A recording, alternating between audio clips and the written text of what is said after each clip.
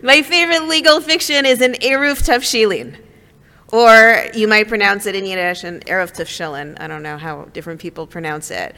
I'm actually going to put you on gallery. Raise your hand if you have never heard of an Eruv Tavshilin. Thank you for being honest. Okay. Oh, this is great. Okay, a lot of people. Now raise your hand if you've heard the words but have no idea what it is. Like maybe seen it on a calendar. I remember seeing it on the calendar. I went to Associated, so they'd have the Jewish calendar. No idea what it was.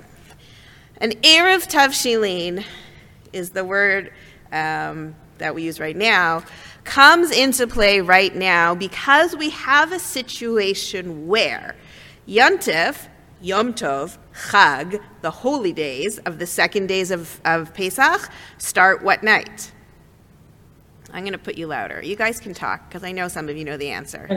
Tomorrow night, right? So it's a holiday again tomorrow night. There's not going to be a Zoom minion. We welcome you in the room or live stream, depending on where you are. And then what happens Friday night? It's candle lighting. It's Yom Tov again, and it's Shabbat, right? There used to not be refrigerators back in the day, and there used to not be ovens that had timers back in the day, and there would be a problem of what do you do if Yom Tov is on Thursday night, how do you cook for Friday night? That is where Eruv Tavshilin comes in. And so, amazingly, there were not so many sources to look at, so I'm literally looking at page 78 in this book that explains it very well. So, if you have a moment. And it'll be new for you. Though traditional Jewish law severely limited the work one could do on Shabbat, it was more relaxed in regard to the festivals. For example, cooking on the festivals was permitted, even though cooking on Shabbat was not.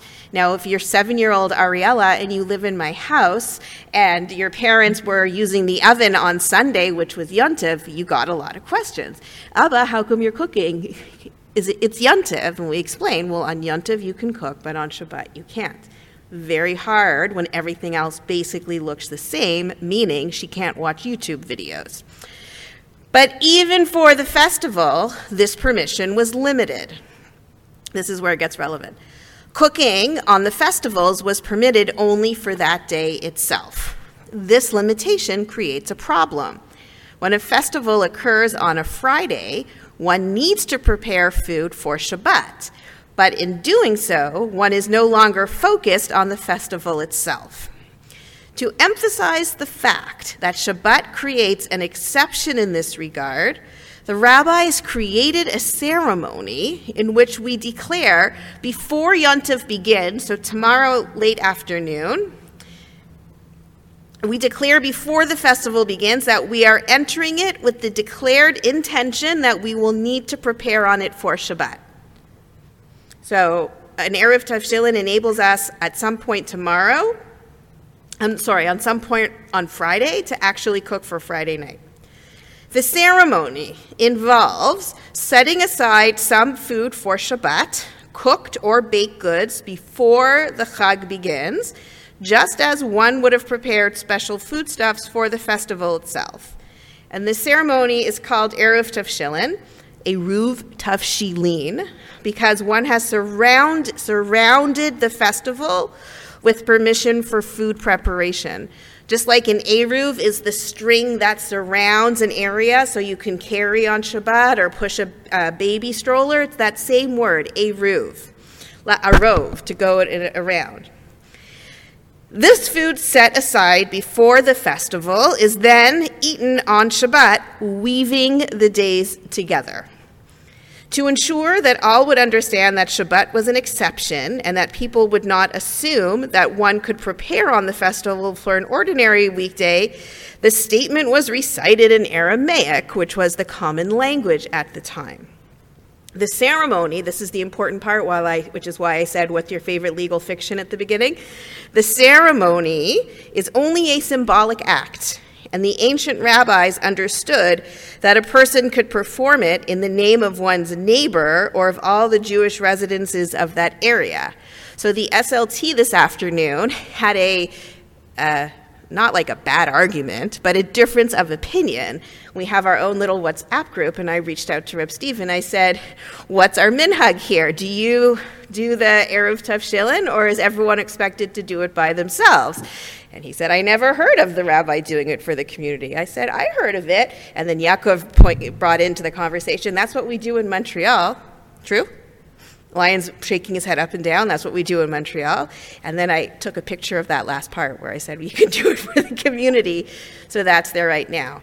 When the Eruv Tavshilin is done, which is usually a piece of matzah at Pesach set aside, or a food, like a protein, not cakes or cookies. That's the important part.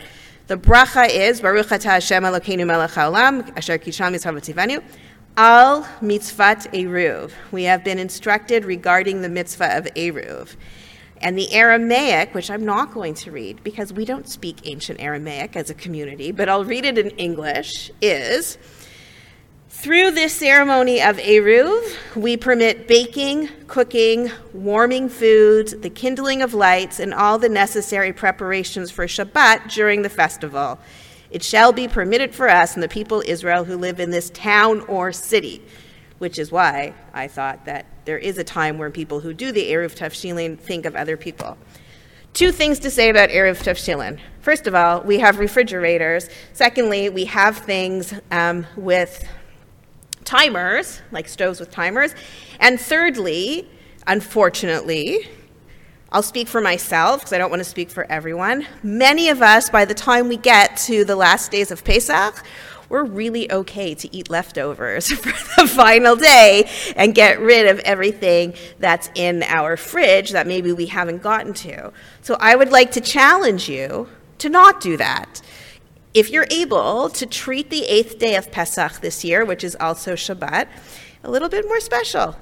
Maybe not need to create an Eruv Tavshilin because you have to cook on Friday. Take the day to be yontiv and not cook if you don't have to because you have a refrigerator and maybe you have timers. But in a time when we didn't have all of that, that's when the Eruv Tavshilin came from it. So I know right now, at this moment, my own husband and daughter are at Savers getting some stuff, but we eat cold food anyways for the most part. But that is what an Eruv Tavshilin is, or an Eruv Tavshilin. And if you forget to do it, I can let you know for sure 100% that members of the SLT will have our entire community in mind. And so that is why that is one of my favorite legal fictions, up there with the regular Eruv, because you know that if you have a community that is observant and has a lot of babies and baby strollers, that community is going to have an Eruv 1, 2, 3, so they can push their babies everywhere. That's all I have to say.